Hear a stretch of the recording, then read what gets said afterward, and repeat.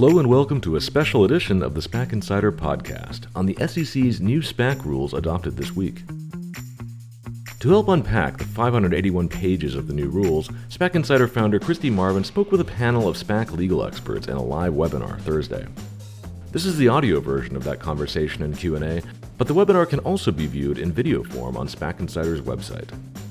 The panel discusses which measures are likely and unlikely to provoke change in approach by SPACs moving forward. What questions still remain, and how will this affect the state of the SPAC market in 2024 and beyond? Take a listen. Good afternoon, and thanks everyone for joining today's webinar, where we're going to be discussing the newly released SPAC rule.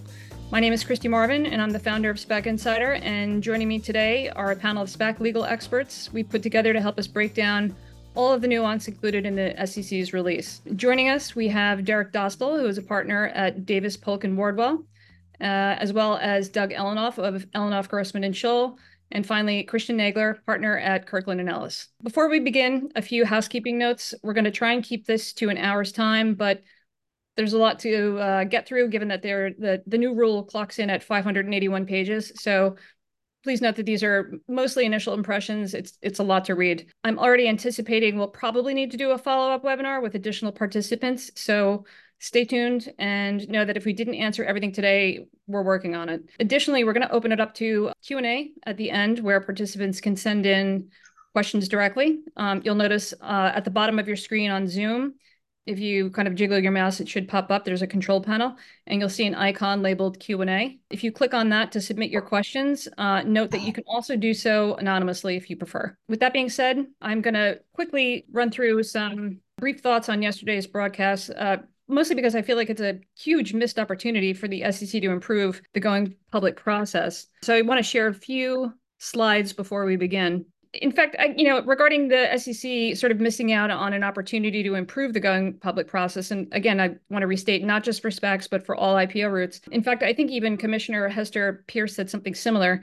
But by that, I mean the IPO boom that occurred in 2020 and 2021 drove much of the thinking behind the new SPAC rule, obviously. But it never addressed the fact that SPACs as a product arose because of the dissatisfaction with the traditional IPO process. So did the direct listing. And as we've also seen, the number of companies going public has been on a continual trend downward since the mid-2000s. So limiting choice would appear to be counterintuitive. Plus, the biggest thrust of the new rule is in regards to investor protection and poor performance.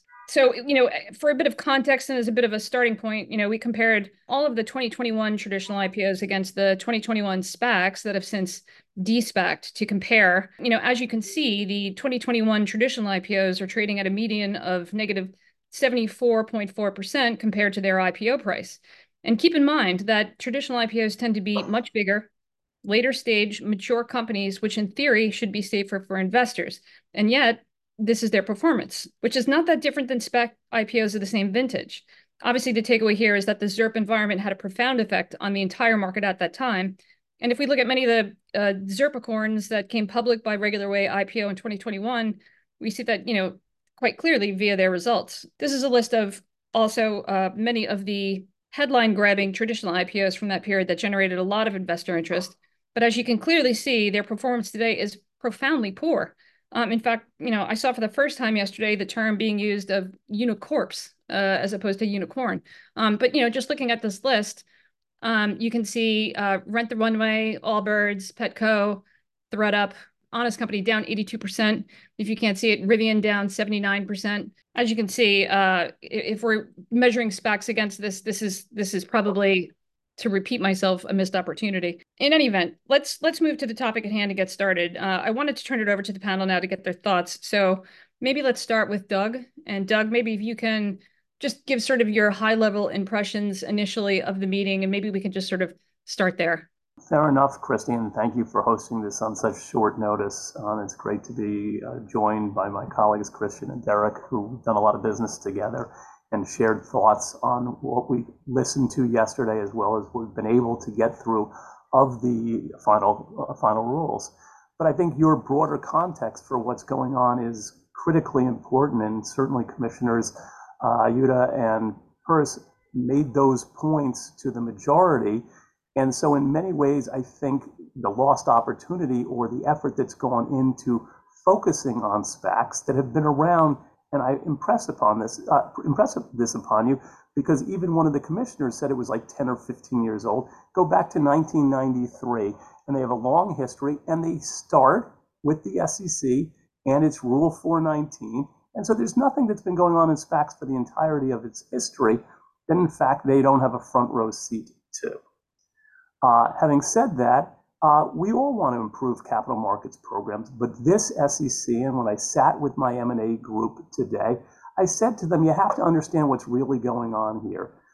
And is it picking on SPACs? Yes, there is that narrative, but it is when there's an imbalance or you have a majority that is of a political point of view, and I don't want to get into the politics too much about it, you have a balance shift from capital formation to investor protection. And even though I believe that is a false narrative, and we can go through, and I believe Christian and Derek are going to, some examples of where what they believe or say that they are seeking to achieve certain things for investor protection, it's really nonsense.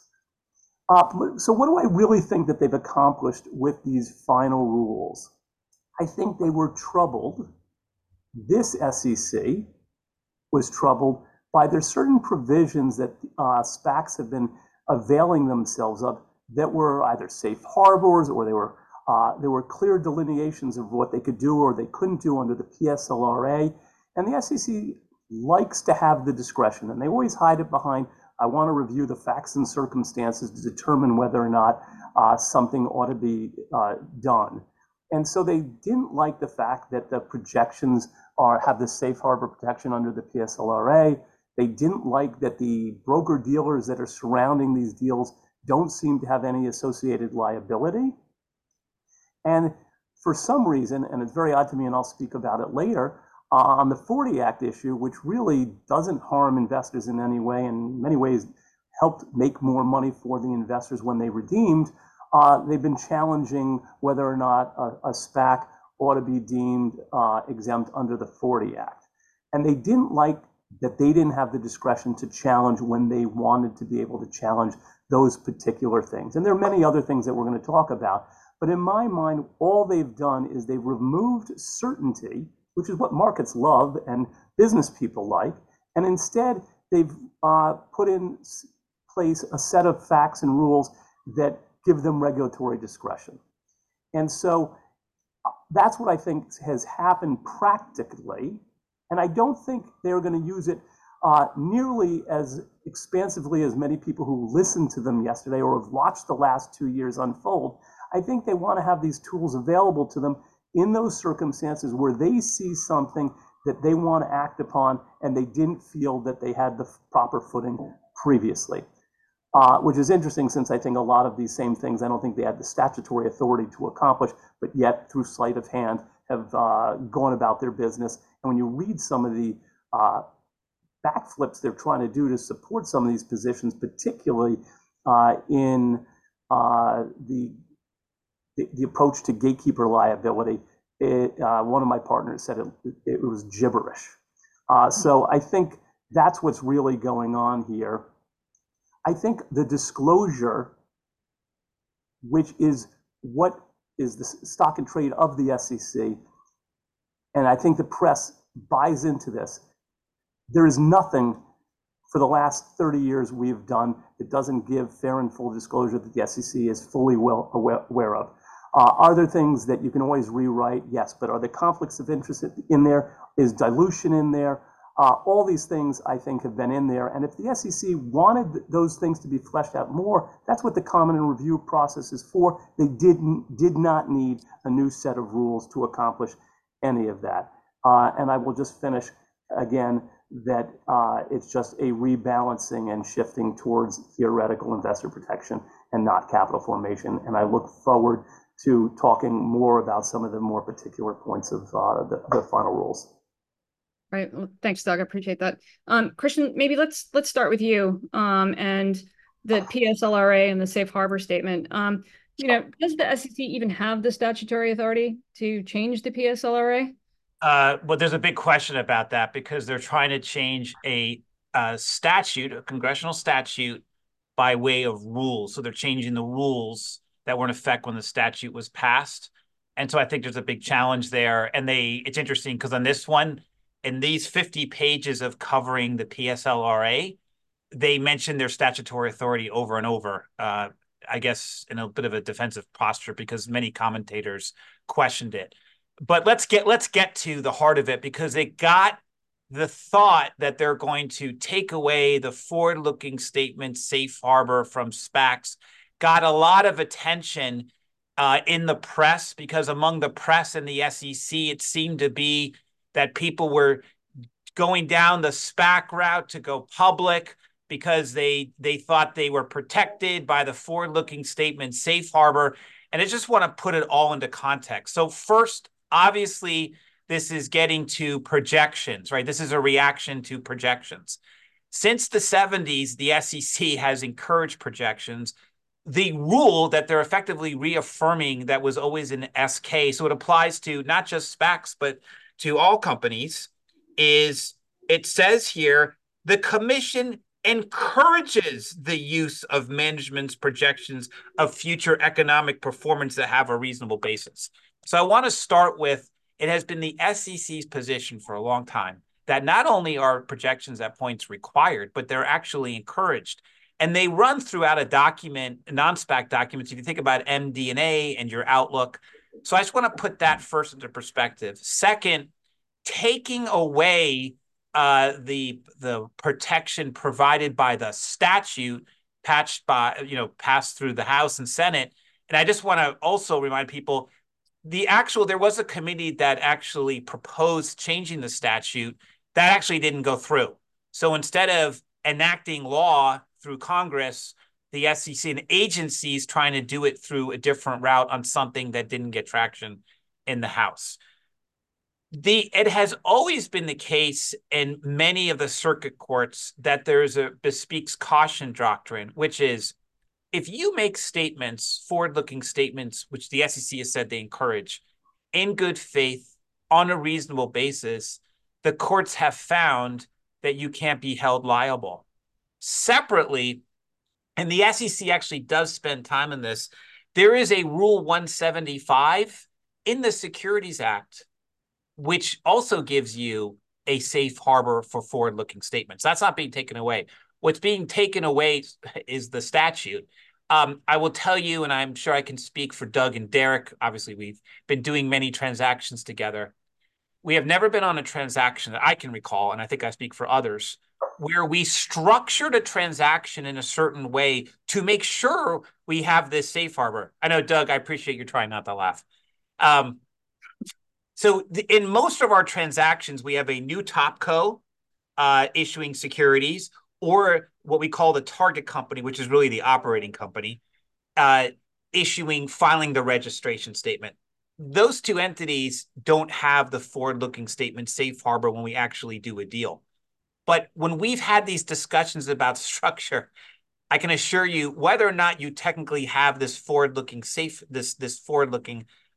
harbor was never an issue in structuring. So it is simply not the case, in my experience, and I'm sure in Doug's and Derek's, that people were pursuing SPAC transactions because they thought somehow they could say whatever they wanted to about their predicted future performance. So at the end of the day, I don't think that this change, assuming it's upheld in the courts, is going to change people's practices and how they conduct these SPAC transactions. So just to reiterate, you're basically saying that nothing is, as far as SPACs pre this new rule versus now, nothing's really changed? I don't think for how people conduct themselves in the SPAC market conducts themselves, anything's going to change. Because I will tell you right now, even with this safe harbor, so the safe harbor, what really gets you is maybe you can stop discovery in a lawsuit before the motion to dismiss.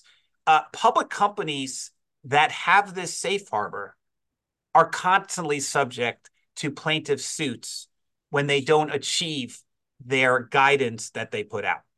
So that's not stopping any lawsuits having the safe harbor. So I think removing the safe harbor is probably not going to change it.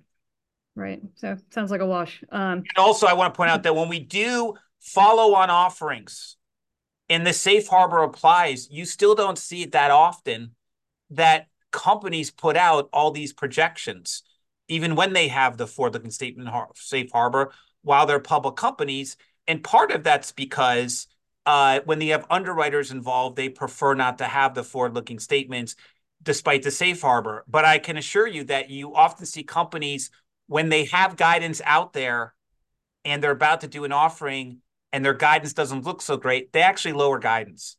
So the number one question we have in our deals when we do due diligence in a normal deal is, how does the next few quarters look? That's the number one question. So I don't think it's going to change practice removing the safe harbor, assuming that's upheld in the courts. Many of our deals didn't have the safe harbor protection anyway. And I do think, because it does touch on projections, all major transactions for a company, whether it be coming out of Chapter 11, where the court requires projections, direct listing, which they often have guidance after going effective, so that people have the forward-looking. And even in traditional IPOs, we know from the commentators' letters and the SEC's admitted, the projections do go out to analysts who send them out to certain accounts. In the de-SPAC transaction, everybody has the projections well in advance of the vote. Got it. Well, can I just ask a follow-up, Christy? Sure. Since it's always good to have Christian around to ask tough questions too. I'm passionate about this one. I know you are, and that's what I love about it. So how does that play into giving investors and information so they can make an informed decision and they treat like cases alike? Well, Doug, I think we are treating like cases alike in this one area, because we're saying that IPOs don't have the forward-looking statement safe harbor. So the SEC said either should SPACs. Obviously, throughout the rest of the 500 pages, you will see that it's not like to like, because many things apply to SPACs that don't apply to other transactions. But isn't it also fair to say that the SEC can keep calling this zebra a horse, but it's actually a zebra? This is an M&A transaction. They're very dismissive of our structures as if they have no import. It's not purely an IPO either. Yeah, it's a mixture of the two. And Doug, I think the SEC has been pretty clear. Not only do they have statements saying they encourage these projections, we've had statements from the head of the former corporate finance where he said he thinks they're required in transactions, which we have been telling people in an M&A context. Yeah, but Christian, point. I just want to put it out there because I know this has come up before as well. Traditional IPOs, they're allowed to use projections, right? Like there's nothing prohibiting them. By the way, the SEC actually said that. They stressed to people. So we heard a lot that, the big difference is in IPOs, you're not allowed to have projections. That's not the case at all. First of all, as the SEC pointed out, in some IPOs, like in YieldCo, in REITs, you actually do have projections in there. The SEC made clear that you can put out projections. By the way, you actually are somewhat putting out projections in a regular IPO, because in your MD&A, when you talk about liquidity, really the only way to do that is talk about future performance, how much cash is coming in. But that's right, Christy. You are not prohibited from putting in the IPO, but the practice generally has been the underwriters, right? Because there are plaintiffs, law firms out there looking for suits. We've learned this in the SPAC context, that the underwriters would prefer it not being a public document, but then the numbers are eventually make their way, as the SEC has acknowledged, through the research analysts to certain accounts buying in the IPO. Right, Christian, right. There are projections. They're just disseminated candidly a little bit unfairly, right? Just through the research analysts to select. Yes, Christine, the market doesn't have them. Go ahead, Derek. Yeah, I was going to hit that same point. I mean, they don't need to go in the traditional IPO prospectus, because they're conveyed to research analysts. Research analyst gets a call from Fidelity, Wellington, big institutional investor, and says, what's the view on the next 2 years or the next 3 years? Here's how we're thinking about the model. And they just don't need to put them in the four corners of the traditional IPO prospectus. But those projections become the basis for the research analyst model going forward and the ongoing guidance. So I'd argue it's sort of like for like, and that's the structural distinction that dictates a different result with the projections in the four corners of the prospectus or registration statement in a de-SPAC process. And thus creates an asymmetry of information dissemination, which is the problem. If my grandmother's investing, she doesn't get what Fidelity gets. I think, Doug, to your missed opportunity point, one thing we're missing here a little bit is the previous chairman of the SEC, in response to SPACs, at one time said, maybe we need to think about this and why people are going the SPAC route, and we need to think. My preference would have been, because again, if you do things in bad faith and you know the projections are wrong, the forward-looking statement safe harbor won't be that helpful. I would have preferred that we have the forward-looking statement safe harbor also apply to IPOs and de-SPACs. All in favor? Totally agree. Well, let's talk to Derek now. Derek, I want you to maybe sort of discuss underwriter liability, because that was a big point of contention, and also if you could maybe also touch on the co-registrant liability as well. Yeah, let me take those in turn, Christy, and thanks again for putting this together. Glad to be here. So just on the underwriter liability point, in the rule proposal, the SEC put forth a rule, it was called 140A, that took a very creative, let's say, view of the statutory definition of an underwriter. And it basically said that if you were a bank that conducted a SPAC IPO in your capacity as underwriter, and then facilitated the back-end de-SPAC transaction, received any direct or indirect compensation, you were in a continuous distribution of securities, and you sort of participated with a view towards distribution of that back-end de-SPAC transaction, which may have occurred 12, 18, 24 months later. And the SEC said in their rule proposal when it first came out that that was a clarification of the 2A11 definition of underwriter, which we all disagreed with based on the case law. The SEC backed off that point in sort of a surprise move, at least a surprise to me move, and basically said, we're not going to go down that path for whatever reason.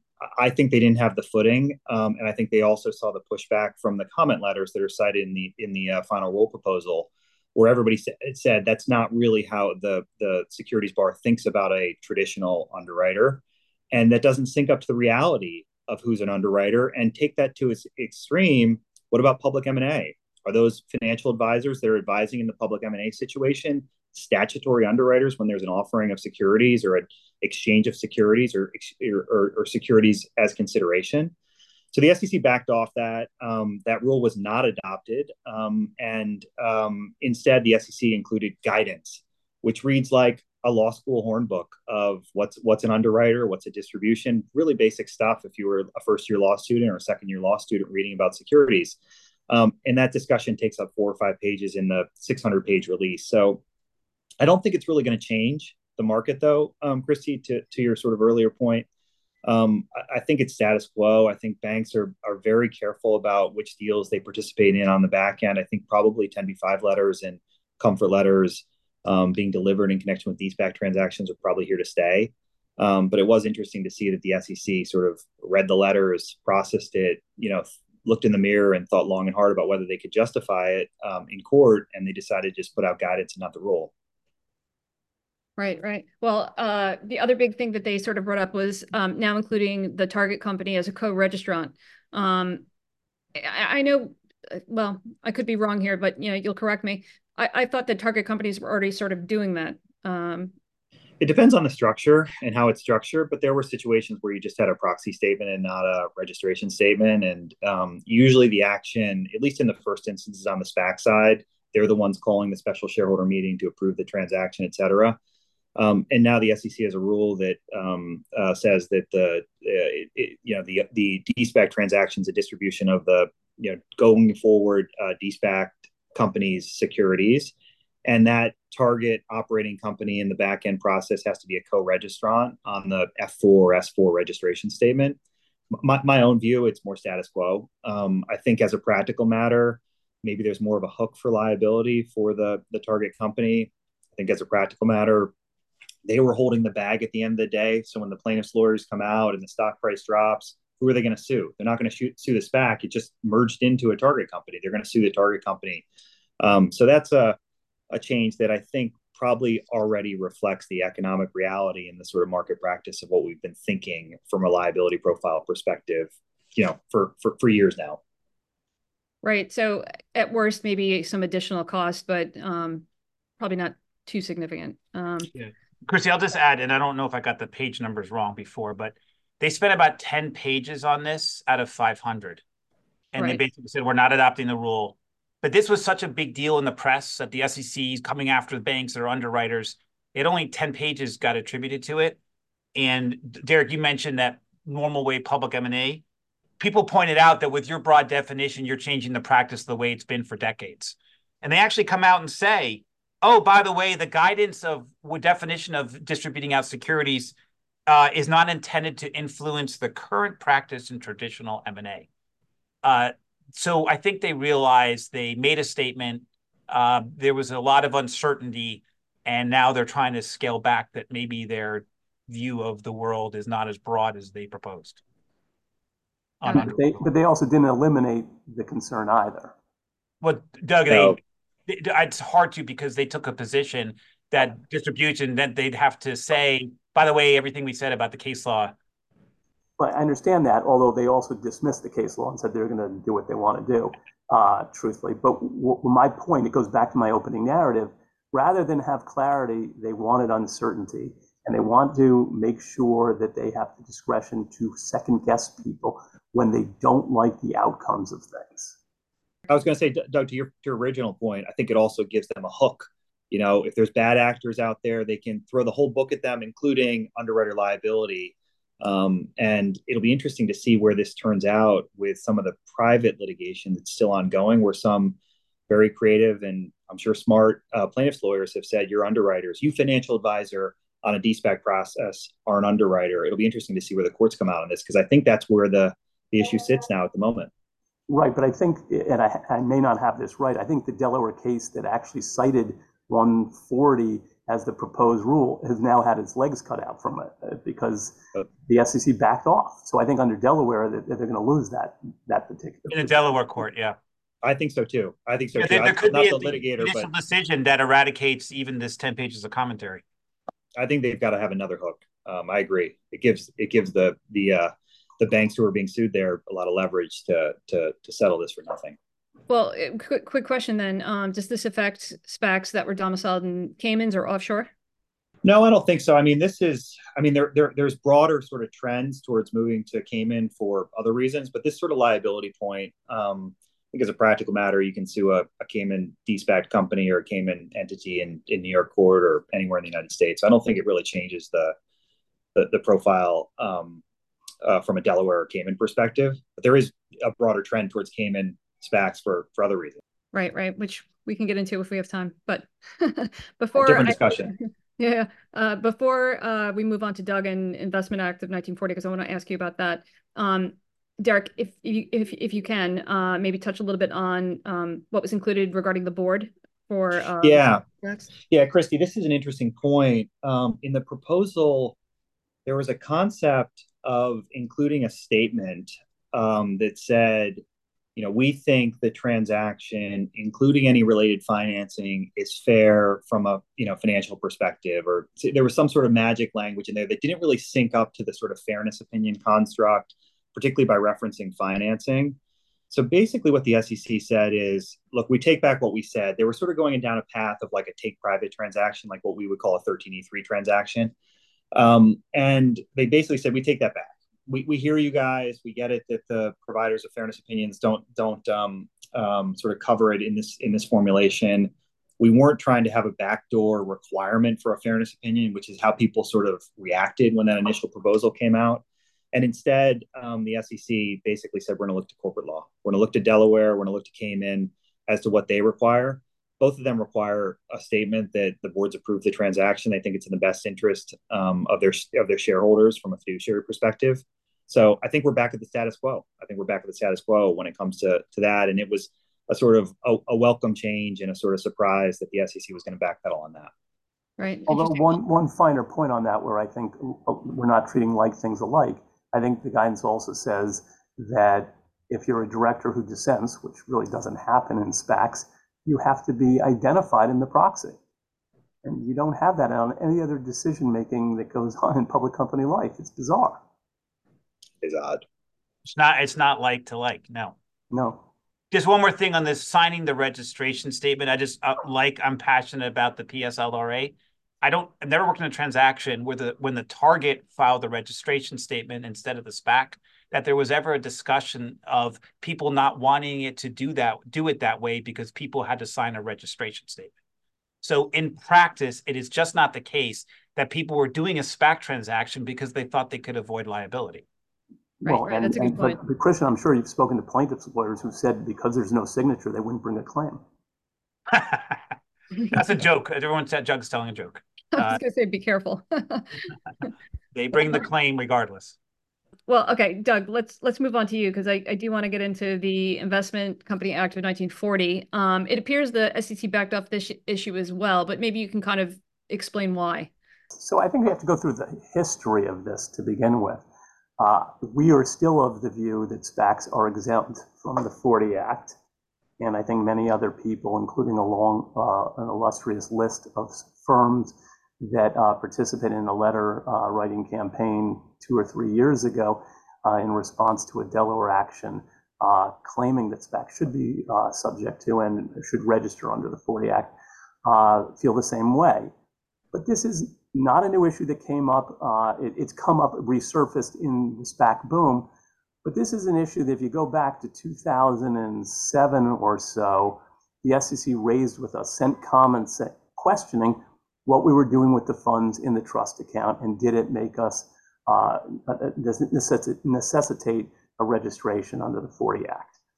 We, working, and I believe David Miller may even be on this call, who's the OG of the SPAC industry, hired a big law firm and with their 40 Act counsel, and we spoke to the head of IM at that time, and they got comfortable as long as we put the money in U.S. Treasuries or a money market fund backed by U.S. Treasuries only, that we wouldn't have any such issue. And for the next 14 years, that's the way every SPAC was done. It just wasn't an issue. And in terms of investor protection, the money's always been returned with the interest that it was supposed to get. And so it was only as a result of the SPAC boom when I believe the SEC was actively seeking issues in order to slow the market that this issue resurfaced. And it happened to have come up approximately to when the warrant liability issue came up, which was a fiction that caused a huge amount of disruption in the SPAC market at the same time. And the SEC, I'll choose my words carefully, was supportive of the actions that I believe were brought in Delaware, challenging whether or not SPAC should be registered. And we all got together and we still came to the conclusion that they should not be. So everything about what I'm about to say after this doesn't change our basic point of view that we think SPACs are exempt. Commissioner Peirce made the specific point that over 1,000 SPAC issuances have occurred and no 40 Act enforcement actions have been brought. So now we're raising an issue, and it came up in the proposed rules and is now, I think, even lacks clarity in the final rules. They didn't give us a safe harbor, a pathway forward where they could assure us that we wouldn't have a problem. They're clearing registration statements that they know go beyond certain periods of time. And then after that, they're saying, well, after a year or some time period, it could be 18 months, it depends if you have a signed business combination agreement, we will then decide whether or not you've triggered the 40 Act and need to register. And so I think they've created more confusion. They say, and the counsel for IM on the call yesterday specifically said they want to reserve for themselves the right to review the facts and circumstances. I think there's something like a 5-part test to determine whether or not they think individual SPACs will be forced into some kind of compliance. So some people are saying, 12 months or 18 months. The reality is the rules have been in place for the 40 Act since 1940, and there have been no enforcement, and there's no forcing of SPACs to register, because when you go through the practical reality as to whether or not they could actually accomplish that, they cannot, given their structure. So it seems to me a bit of a false narrative that they are trying to say that they raised this issue. They're giving themselves political cover to say they're continuing the issue in the final rules. But at the end of the day, they're not taking any action. There's no suggestion they're taking any action.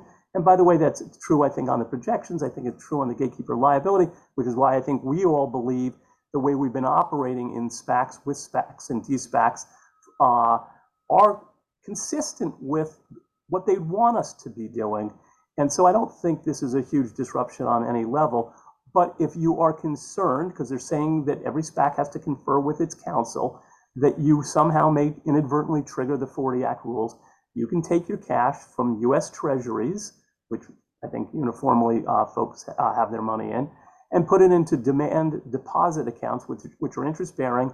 And we have gotten comfort from the SEC that that will keep you out of any concern about the 40 Act. So unfortunately, I can't tell you that I think there's any great clarity that comes of this. And speaking to Christian and Derek, they may have a different point of view, but I think it was just creating an issue for the sake of creating an issue at one point in time, and they couldn't completely back away from it. And so we live with that today, even though I think it's toothless. Right. I mean, I probably came up because of Ackman, right? And then they were kind of stuck with it. So Ackman's issue is different, or was different, but you're right, that heightened the concern that all of a sudden we were going from a public shell that was acquiring a company to buying a passive minority interest in another entity, Universal Music, and the SEC didn't like that. And that is what reopened the conversation. And if you knew at the time of your business combination that this is what you're going to do, we are going to tack back to the IPO and said, you were always in an inadvertent 40 Act company, which is absurd because that's not what Ackman ever intended to do. Right. Well, there was a time component to this, right? And I saw 12 months mentioned multiple times. Maybe, one of you can jump on that and just sort of explain it, because I'm sure other people in the audience are confused as well. Yeah, there was a reference to 12 months on the open meeting yesterday, and I think we were all curious to see what the release said. But all it was referring to was this concept of being a transient investment company. The idea being that if you have some issue, you can sort of transition in and out of investment company world and rectify the problem. It really wasn't dictating any sort of rule of thumb or soft guidance. I think our rule of thumb is you can go well past 12 months and not worry about it. You look at the other factors. The sort of time duration element is not terribly relevant here. I think the practical time element is really the 36 months under the listing rules under NASDAQ and NYSE, which are approved by the SEC, incidentally. So I wouldn't put much weight on the 12 months. It was thrown around and probably got too much prominence on that meeting yesterday. Okay. Yeah, that's a transitory rule. If you somehow become a 40 Act company, you have like 12 months to fix it. SPACs were never 40 Act companies to begin with. They didn't somehow become. They started this way. They've been around for a long time. Over 60 law firms came out with a statement pretty quickly in great collaboration, stating, hey, this is just not the case. The ABA has come out and the SEC. It's interesting because the SEC proposed it as a safe harbor. It seems like in the press it was deemed as restrictions. And now that these so-called restrictions are actually not being enacted, I look forward to all the press articles saying that the SEC is not adopting the restrictions. I tell you what, I do want to leave some time for some Q&A, but before we do that, I'd like to maybe ask each of you, what is like the one main takeaway you want listeners to come away from this meeting with? And maybe I'll start with you, Doug. I think there's a big disconnect between the noise that was made 2 years ago when these rules were suggested and the actual conventions by which we practice today, which I think are largely consistent with the spirit that the SEC had hoped that we would do, and we have done in large measure. I can't speak for all deals. The reality is I don't think what the 581 pages contains will change, for the most part, what we're doing. And so the conservative commissioners who were concerned there will be no SPAC market, I don't accept, actually. I think market participants know how to bob and weave with the flow of regulations. And I think we're actually, if we had 31 SPACs in 2023, we will have something north of double that this year. And I think we will continue to have business combinations. I think we had nearly 100 business combinations last year, the year before that. And obviously that was a spinoff for the fall off from the crop of 2021. I think we go back to a normalized pre-2020 market environment. Sure. Christian, what about you? How about last thoughts? Look, I agree with Doug. I think of a lot of the things being put forward, we've been doing in practice anyway. I'll focus mostly on like projection disclosure they want about all the assumptions being used. I think it's great disclosure. I'm all for it. Interesting that one of the projection rules is only applying to SPACs and other deals, not other deals. So I'm a little lost in the like for like. But again, I think we're doing a lot of these things already that the SEC is looking at. Clearly, to your performance, Christy, that you showed, I assume, when you show the performance, unfortunately, that vintage of IPOs and SPACs were tough. They both lost money on average. So I'm curious in you mentioned this in an article, what the projections were like in the IPOs given to the analysts, if those projections were met, which were under a tremendous amount of scrutiny from those analysts. Again, but there are transactions where, guess what? People actually beat their projections. You won't hear about this in the press too much, but I wish coming out of this, so people spend more time looking at the structure and trying to understand why, and there's a lot of large companies that did this, followed that route instead of a direct listing or an IPO. And I hope in the future we return to the number of public companies we had 20 years ago. Right. And regarding the projections in traditional IPOs, there was actually a pretty interesting study, and I can't remember who did it or when, because it's not the tip of my fingers right now, but public companies, once they're public, they game the system. It's widely known, and they've done studies on this. And so public companies tend to undershoot their numbers on purpose, so they beat them. So it wouldn't be a fair comparison, but that's once they're public, right? We don't know what sort of projections they're giving in a traditional IPO process, unfortunately. Christy, that's just the lawyer saying be conservative. Yeah, exactly. No, we always say the right. Be conservative. You want to beat them. Christy, thank you for your passion on SPAC Insider, of taking the time to really make sure we all understand and study the various different ways of going public. Yeah, no problem. Well, anyway, I do want to move to Derek with. I want to get your last takeaway as well.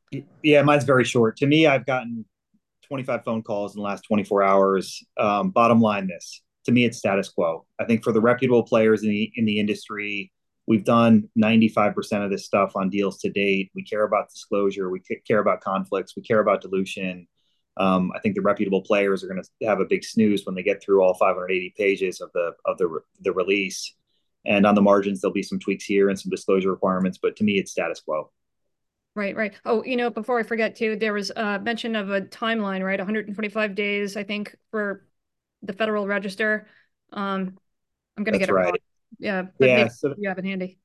Yeah, so it's basically 4 months. So it'll get published in the next week or two.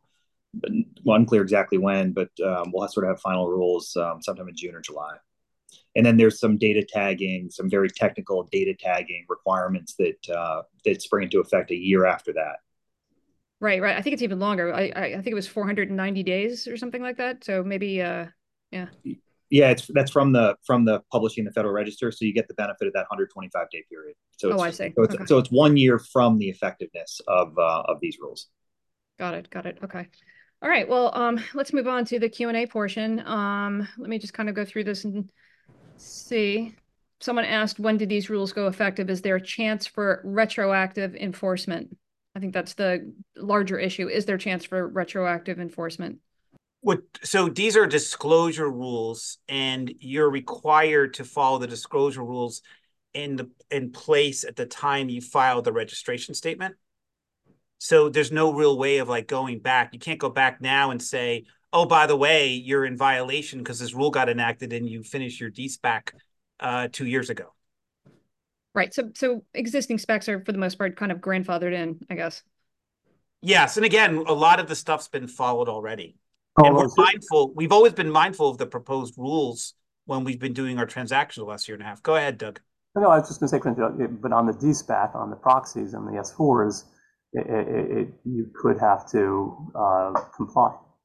Going forward. Also, a big question on retroactive is, and it was mentioned in this 500 pages, is the underwriter liability. Again, just to be clear, the SEC can't enact a statute to all of a sudden make someone an underwriter.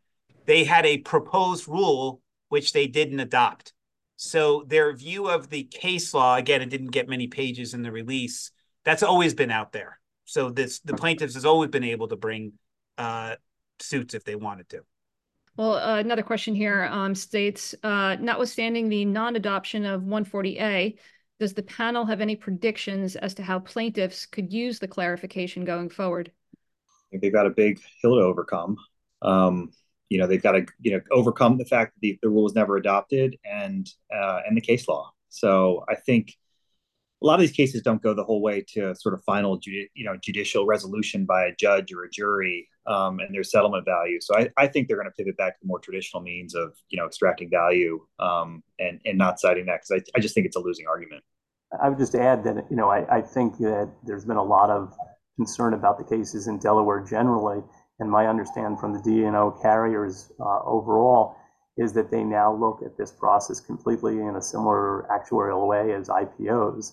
And so the premiums are coming down to adjust to the reduced risk that they perceive, notwithstanding that there have been some high-profile cases in Delaware generally. Sounds good. All right, so next question we got here.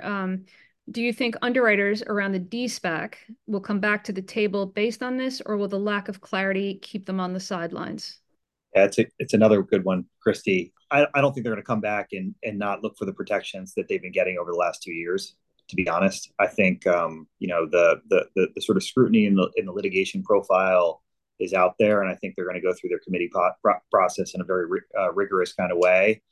And as I said earlier, I think that means 10b5 letters and comfort letters are here to stay. It'll be interesting to see how market practice changes, if at all. But to me, it's status quo. I'll see if Doug and Christian disagree. I think we're already seeing before the final rules were even announced last week for the Sunshine Notice, I think the market was starting to come back, both primarily, I'd say the small broker-dealers as well as the mid-size. I think some of the large ones have done SPACs over the last year, and so they've been waiting for this. And I think, as Derek said, we have commercial solutions. These are investment professionals who know how to transact an IPO, and doing a de-SPAC transaction is something that they're all perfectly capable of doing and hedging out the risk as appropriate. So I think you'll see over time the larger firms get comfortable, as long as the narrative coming out of Washington doesn't continue to stigmatize the program. All right, got another good question for you, but it's a bit long, so bear with me. Are there practical implications of more robust disclosure that might alter the manner in which transactions are conducted? For example, in many recent deals, given high redemption levels, the ultimate funds flow and use of proceeds is often determined at the 11th hour. Will that be permissible if certain second-order effects of the use of proceeds needs to be disclosed? Example, net tangible book value per share. I'll take a flyer on this, guys, unless you want to dive in. Might be too niche. No, I think the broader point is, yes, a lot of things happen in the last 48 hours of the de-SPAC transaction that are not necessarily fully anticipatable.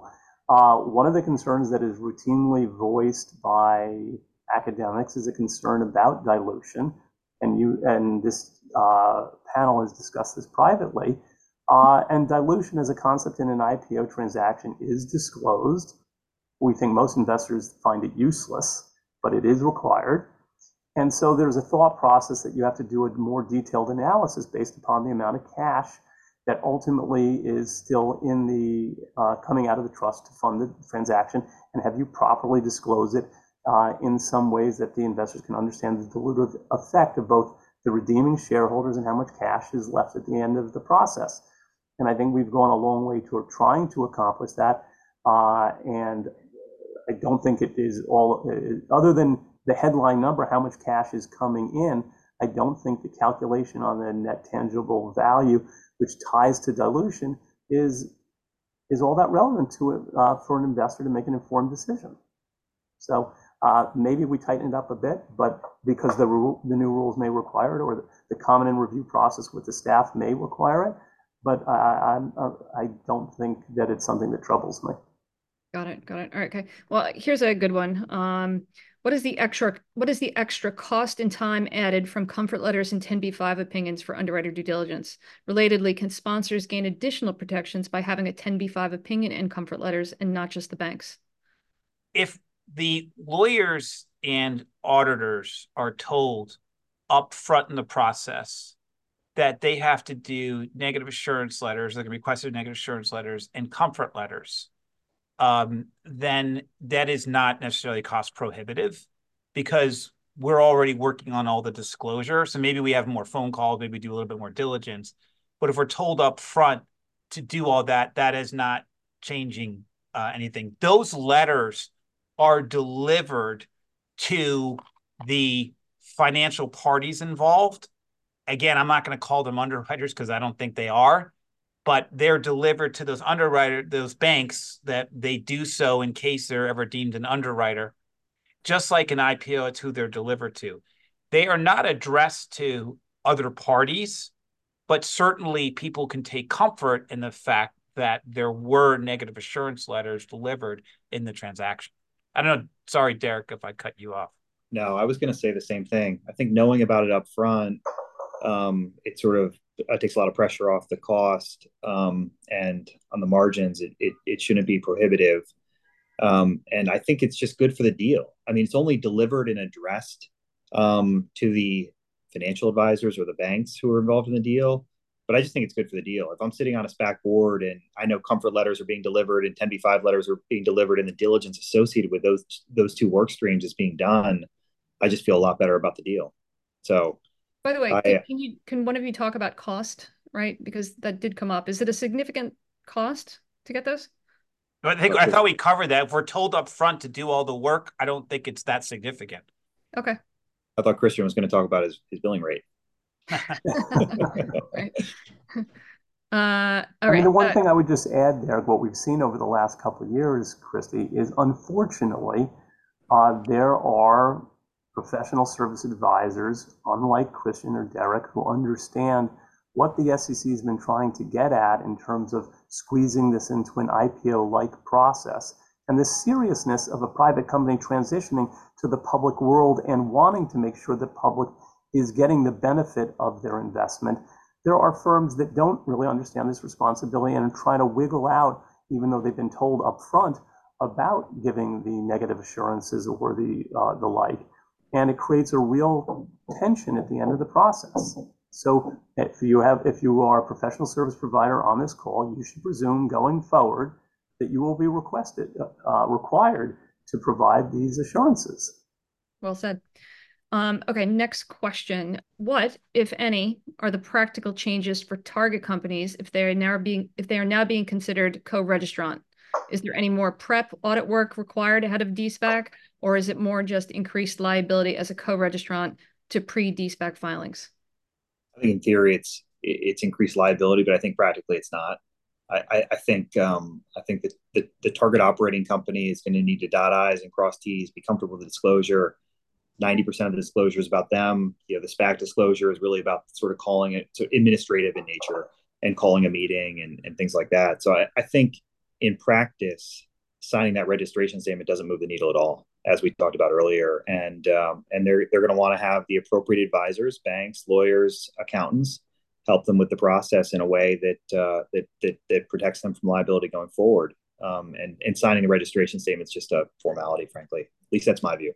Yeah, Chris, I want to add that just so everyone understands, I mean, I know that the panelists do, the company, what we call the target company, which is never a great name because it's really they're the ones running the show most of the time because they're the ones going public. They always had to have a PCAOB audit to file. They're going to have to do, it's the same audit, even if they're signing or not signing. Their financials had to be up to the PCAOB standard and have been in all these transactions. There was sort of a follow-up to that question that I want to get to, and it should be pretty easy for you to answer. But it says, are the new rules different for different deal structures, i.e. traditional DSPAC or double dummy structure, etc.? Are they the same? Same. Okay. The SEC basically took the position, I thought, Derek, unless you're going to tell me I'm wrong, that they didn't care. Any business combination transaction, they're going to treat the same. Yeah, that's right. No, I think that's right. I mean, there's still some unresolved questions out there. Like, I don't want to get too technical, but the Rule 144I, does that apply to the target structure on top? I think there still are some structural differences that will rear their heads after the transaction. But I think fundamentally, the DSPAC, it's the same. For the liability, I thought was what the question was getting at.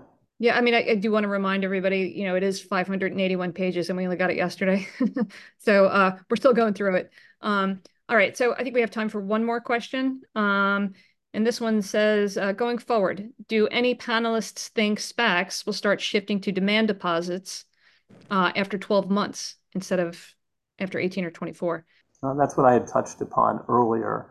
I think there will be folks who if at the 12-month marker they haven't signed a BCA, I think if you're conservative and you don't buy my original thesis, which is we are exempt, then that's a conservative position to take. Okay. Which is to say, put your money into the demand deposit account. And we believe, based upon the advice that we've been given by the SEC, that would keep you in the clear. One final question I do want to ask, because it just came in. It says, the Paul Hastings website says that rules will be effective 125 days after the publication in the Federal Register. Will there be a race to get deals done? Does filing a preliminary prospectus with projections grandfather you in? I don't think so. I don't think there's like if you file it before that 125 days, like, are you not held to a different standard? So let me just address the projections thing. The SEC has said that they encourage the use of projections. So I don't think anything's going to, people aren't going to time their filing on the rules because they have projections. I don't know, Doug and Derek, I'm sure you agree. I do agree.